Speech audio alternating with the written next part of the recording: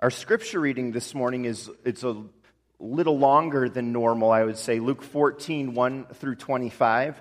And I'll just say, because it's a little bit longer one this morning, it's always helpful to have your Bible open to the scripture reading to kind of refer back when the pastor is referring to different things. You can kind of check and keep a close watch. And I'm saying it because it's a 25-verse section that it might be especially helpful to keep your Bibles open this morning to kind of keep track of what's going on. And I'll be referring to different verses throughout the message.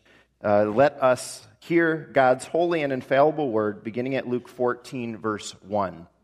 One Sabbath, when Jesus went to eat in the house of a prominent Pharisee, he was being carefully watched. There in front of him was a man suffering from dropsy. Jesus asked the Pharisees and experts in the law, "Is it lawful to heal on the Sabbath or not?" But they remained silent. And so, taking hold of the man, he healed him and sent him away. And then he asked them, "If one of you has a son or an ox that falls into a well on the Sabbath day, will you not immediately pull him out?" And they had nothing to say. When he noticed how the guests picked the places of honor at the table, he told them this parable. When someone invites you to a wedding feast, do not take the place of honor, for a person more distinguished than you may have been invited. If so, the host who invited both of you will come and say to you, "Give this man your seat," and then, humiliated, you will have to take the least important place. But when you are invited, take the lowest place, so that when your host comes, he will say to you, "Friend, move up to a better place," and then you will be honored in the presence of all your fellow guests. And here's the key here. For everyone who exalts himself will be humbled, and he who humbles himself will be exalted. And then Jesus said to his host, "When you give a luncheon or dinner, do not invite your friends, your brothers or relatives, or your rich neighbors. If you do, they may invite you back, and so you will be repaid. But when you give a banquet, invite the poor, the crippled, the lame, the blind, and you will be blessed. Although they cannot repay you, you will be repaid at the resurrection of the righteous." When one of those at the table with him heard this, he said to Jesus, "Blessed is the man who will eat at the feast in the kingdom of God." Jesus replied, "A certain man was preparing a great banquet, invited many guests. At the time of the banquet, he sent his servant to tell those who have been invited, 'Come, for everything is now ready.' But they all alike began to make excuses. The first said, 'I have just bought a field, and I must go and see it. Please excuse me.' Another said, 'I have just bought 5 yoke of oxen, and I'm on my way to try them out. Please excuse me.' Still another said, 'I just got married, and so I can't come.' The servant came back and reported this to his master. And then the owner of the house became angry, and he ordered his servant, 'Go out quickly into the streets and alleys of the town and bring in the poor, the crippled, the blind, the lame.' 'Sir,' the servant said, 'what you ordered has been done, but there is still room.' And then the master told the servant, 'Go out to the roads and country lanes and make them come in, so that my house will be full. I tell you, not one of those men who were invited will get a taste of my banquet.'" That is God's word for us this morning. May He bless it to us. We're early friends in this new sermon series. We started 2 weeks ago by seeking to exalt Jesus as we explored 5 compelling pieces of evidence for His supremacy. Then last week, we dug into the idea of the sanctity of life. We saw how sanctity of life is rooted in creation. It's actually rooted in God Himself. And we saw that since Christ's coming, that idea has turned our world upside down. And we explored a little bit about what it means to live that out today in our world, in our lives, in our church. This morning, the theme is making room at the table. And the gospel writer Luke tells us about a dinner party Jesus was invited to on the Jewish Sabbath. What do we learn about Jesus here? What exactly is He teaching? And what does that mean for each one of us and for our church. Answering those questions is the roadmap for our message this morning. First of all, these verses reveal to us that Jesus himself is the host of a banquet that is beyond compare. Jesus is the host of an incredible banquet. This is a little unexpected because the obvious host of our passage is this prominent Pharisee who invited Jesus to eat in his home. The Pharisees were the religious leaders of the day. They tended to be very hard on others, no grace. Jesus and they did not see eye to eye. In fact, the Pharisees hated Jesus, and they tried to end his ministry. We read early on that Jesus is being carefully watched, and so this was an opportunity for them to find fault somehow with Jesus. And then almost right away, a man with dropsy shows up. If you know what dropsy is? Tend to call it edema today. It's a swelling of organs or an area of your skin because of fluid buildup. I can't go into it much more than that because I don't know much more. I don't know the underlying cause, but it's very, very painful, and it certainly can be. And who knows, this guy could have been planted by the Pharisees, this dinner on the Sabbath, as a way to trip up Jesus. We don't know. Regardless, this guy was suffering with a very bad illness. Jesus asked, is it lawful to heal on the Sabbath or not? The law said you could only heal someone if their life was in immediate danger. That probably wasn't the case with this guy. In response to the question, no one says anything. And then we read Jesus heals the man and sends him on his way. It's striking. Luke writes this verse very casually. He writes it like it's nothing for Jesus. Boom, the guy's healed. He goes on his way. And the reality is, that is how much power Jesus has. He is fully God. He can heal just like that, and it's nothing. Jesus asks another question in verse 5, and it's as if he's saying, come on, guys, are you really saying it's wrong for me to heal on the Sabbath? The answer again, silence. They say nothing. And then Jesus notices how the guests picked places of honor at the table. And this is verse 7. They were really into this. Who was most important? And Jesus tells them to try exalting someone else instead. Take a less important spot and humble yourselves for once. Lift up those around you.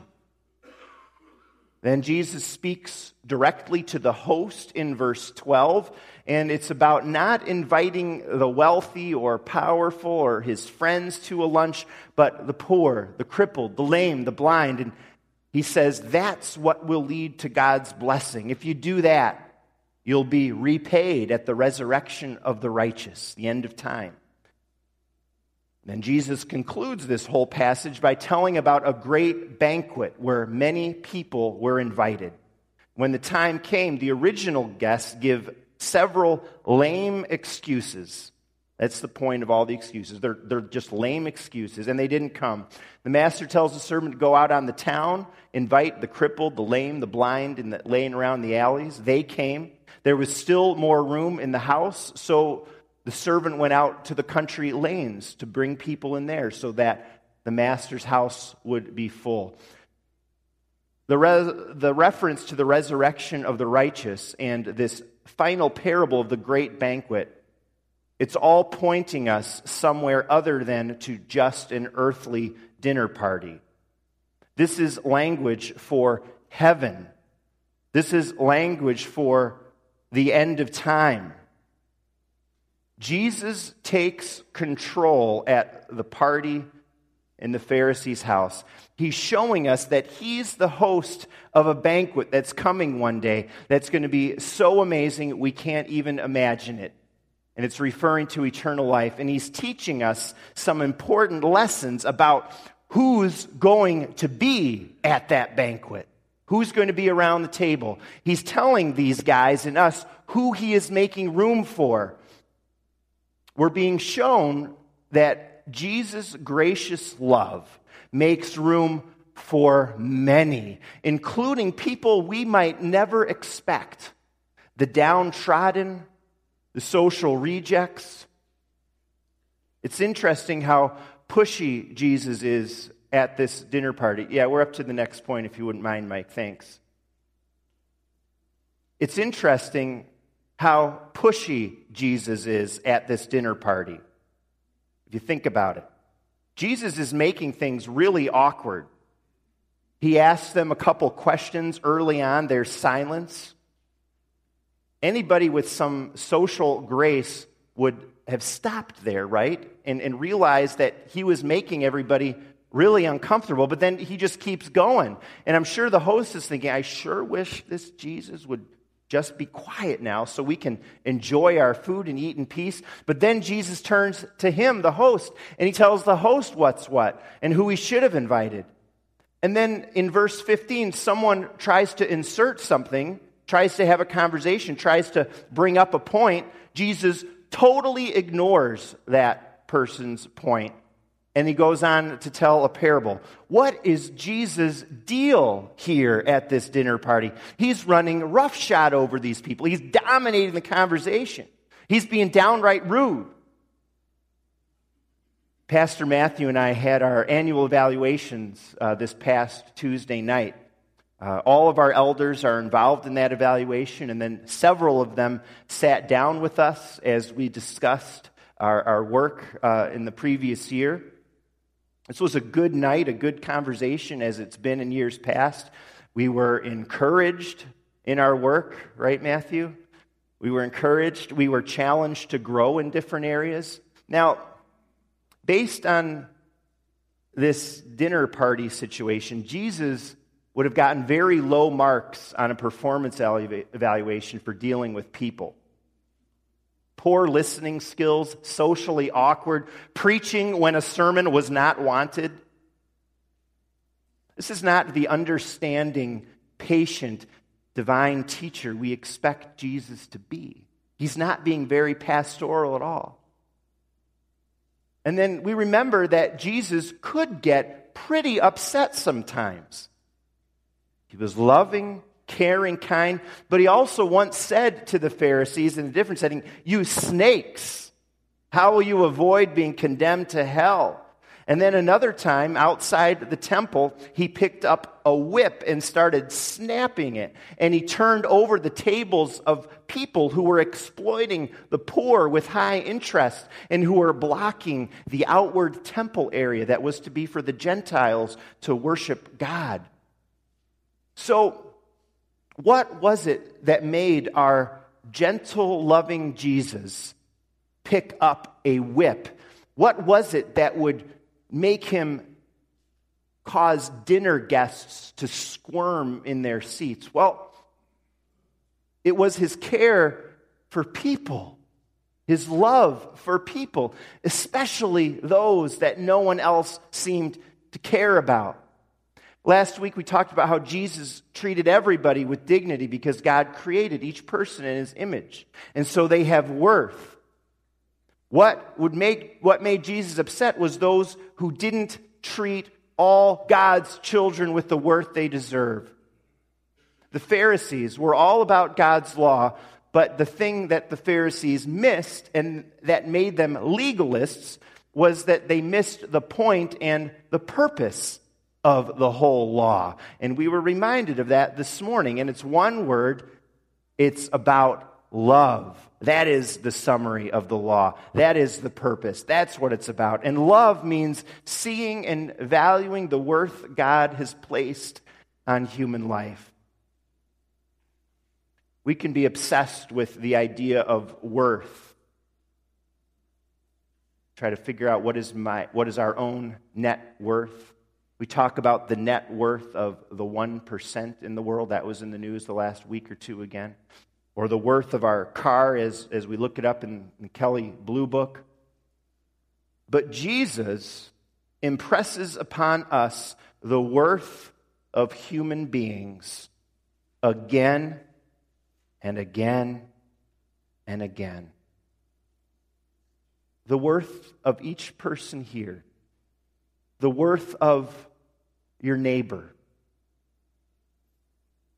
If you have a sheep that falls into a pit on the Sabbath, will you not take hold of it and lift it out? How much more valuable is a person, says Jesus. He says, look at the birds of the air and how they don't worry and how the Father cares for them. Are you not much more valuable than they? And he says, are not 2 sparrows sold for a penny? And yet those birds of such little worth, not one of them falls to the ground outside your Father's care. And even the very hairs on your head are all numbered, so don't be afraid. You are worth more than many sparrows. When you care about someone, you notice all the details. A baby is born, we count all the fingers and toes, and loving parents continue to pay close attention to all the details of their children. I can't speak for all the parents here, but for me and Sarah, if one of our kids comes home missing a finger or toe, we're going to notice it at some point. I mean, maybe not right away. Within a few days, we'll notice that. God's level of care trumps ours every day. Jesus said He counts our hairs. He notices the amount on our heads, whether you've only got a couple or whether you got 100,000, which is about average for people who have hair on their head. Not even loving parents do that. That's the detail of His care for people. That's why Jesus brings that up, to tell us how much He loves people. Jesus is telling us that God's people matter to God more than anything else. Jesus came to the cross. He died a sinner's death. Why? For people. Our triune God, Father, Son, and Spirit existed through all eternity. At one point, He decided to create this universe, make a plan of salvation for sinners. Why? God's perfect.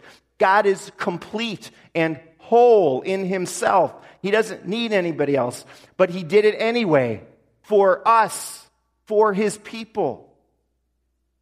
At the beginning of our verses, Jesus asks whether it's lawful to heal on the Sabbath with this poor, suffering sap standing there with this terrible disease, in pain, dropsy.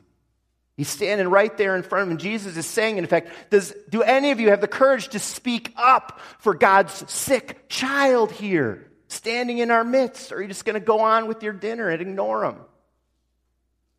He asks them the question. Silence. Nothing.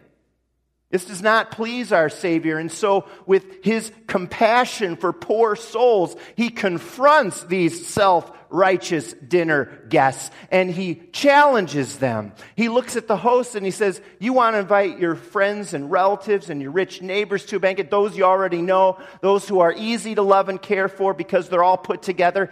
I say invite the poor, the crippled, the lame, the blind. In other words, the struggling ones who no one else loves. They can't repay you like your wealthy acquaintances because they got nothing. But you will be repaid in heaven. Jesus cares even for these. And the last parable of the great banquet makes it even more clear. The banquet is a picture of heaven. And in His love for His people, Jesus extends an invitation to many. And this is the invitation God's Word talks about, to believe in Him. And the first group of guests makes these lame excuses. It refers mostly to the children of Israel, like the Pharisees and other religious leaders and people of Jesus' day who rejected Jesus. And so next the call goes out to the poor and the downtrodden of society, who are always excluded, who are ignored, people like that guy with dropsy.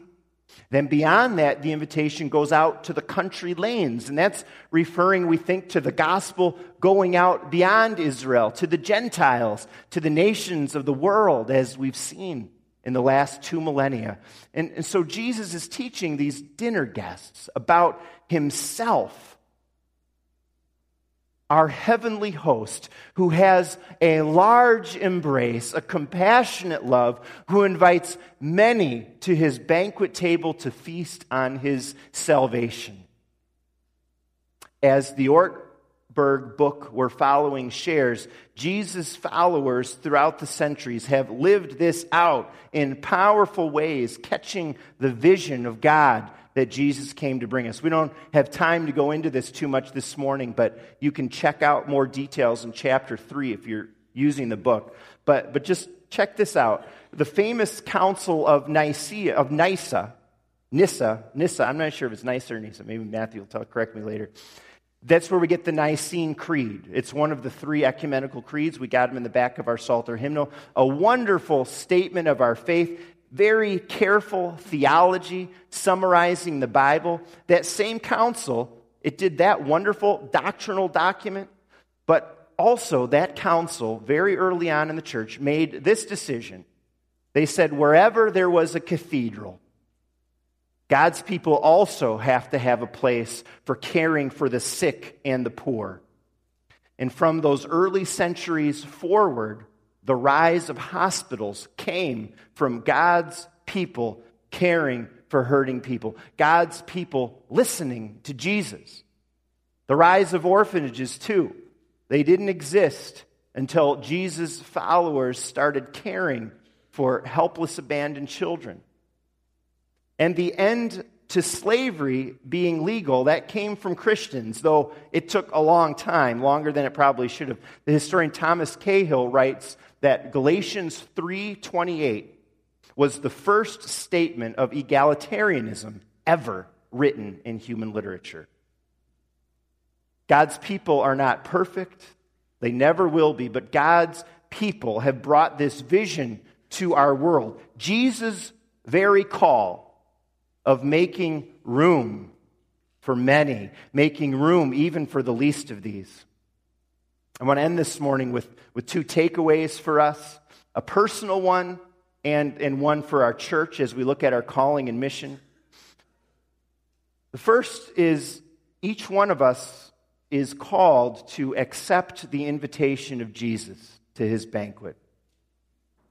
Do you notice the very sobering word at the end of our text, verse 24? Not one of those men who were invited will get a taste of my banquet. Jesus is talking about that first group. They seem to sort of indicate they were going to come at first, but in the end, they did not come. They did not show up. They did not respond to Jesus' invitation. The salvation invitation goes out to everyone, but according to God's word, not everybody accepts it. And if you don't accept it, you'll be left out in the cold, says God's word. No salvation, you won't belong to the new heavens and the new earth. So we want to make sure that none of us are part of that first group. And we can have lame excuses today too, like, oh, I'll accept Jesus tomorrow.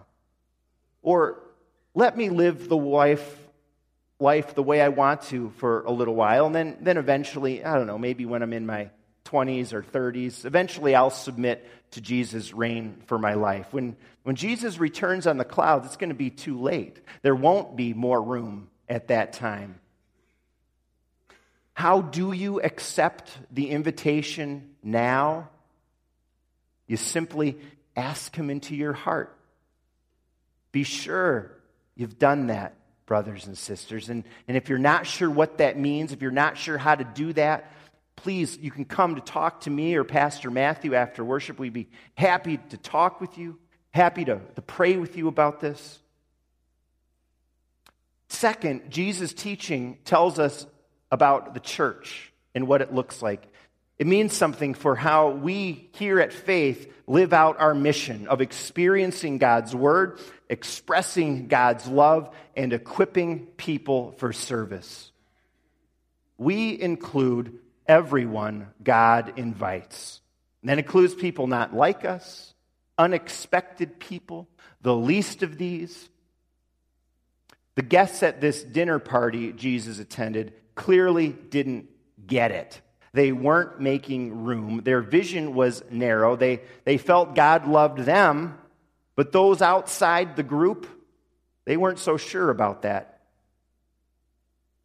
I don't think that we're like those dinner guests here at Faith. I think there are many ways that we make room at our church. I see it happening in many ways, in beautiful ways. But where can we do better? Where are our blind spots? Will truly all of God's children find a home here? And these are questions for our leaders, for our elders and our deacons, leaders in ministries and of small groups to ask and answer. Let's be sure we keep embracing the people Jesus is talking about in our text. Are we willing, each one of us, to do what it takes for that to happen? And in most cases, it's what Jesus says, putting ourselves last and putting these others first. God will bless that. The point of it all, as it was for Jesus and his ministry, is caring for people with the love of God. If the focus of our Lord's death and resurrection, the heart of his work was to glorify the Father by saving people, then the mission for his followers is to glorify God by reaching people, every single one Jesus came to save.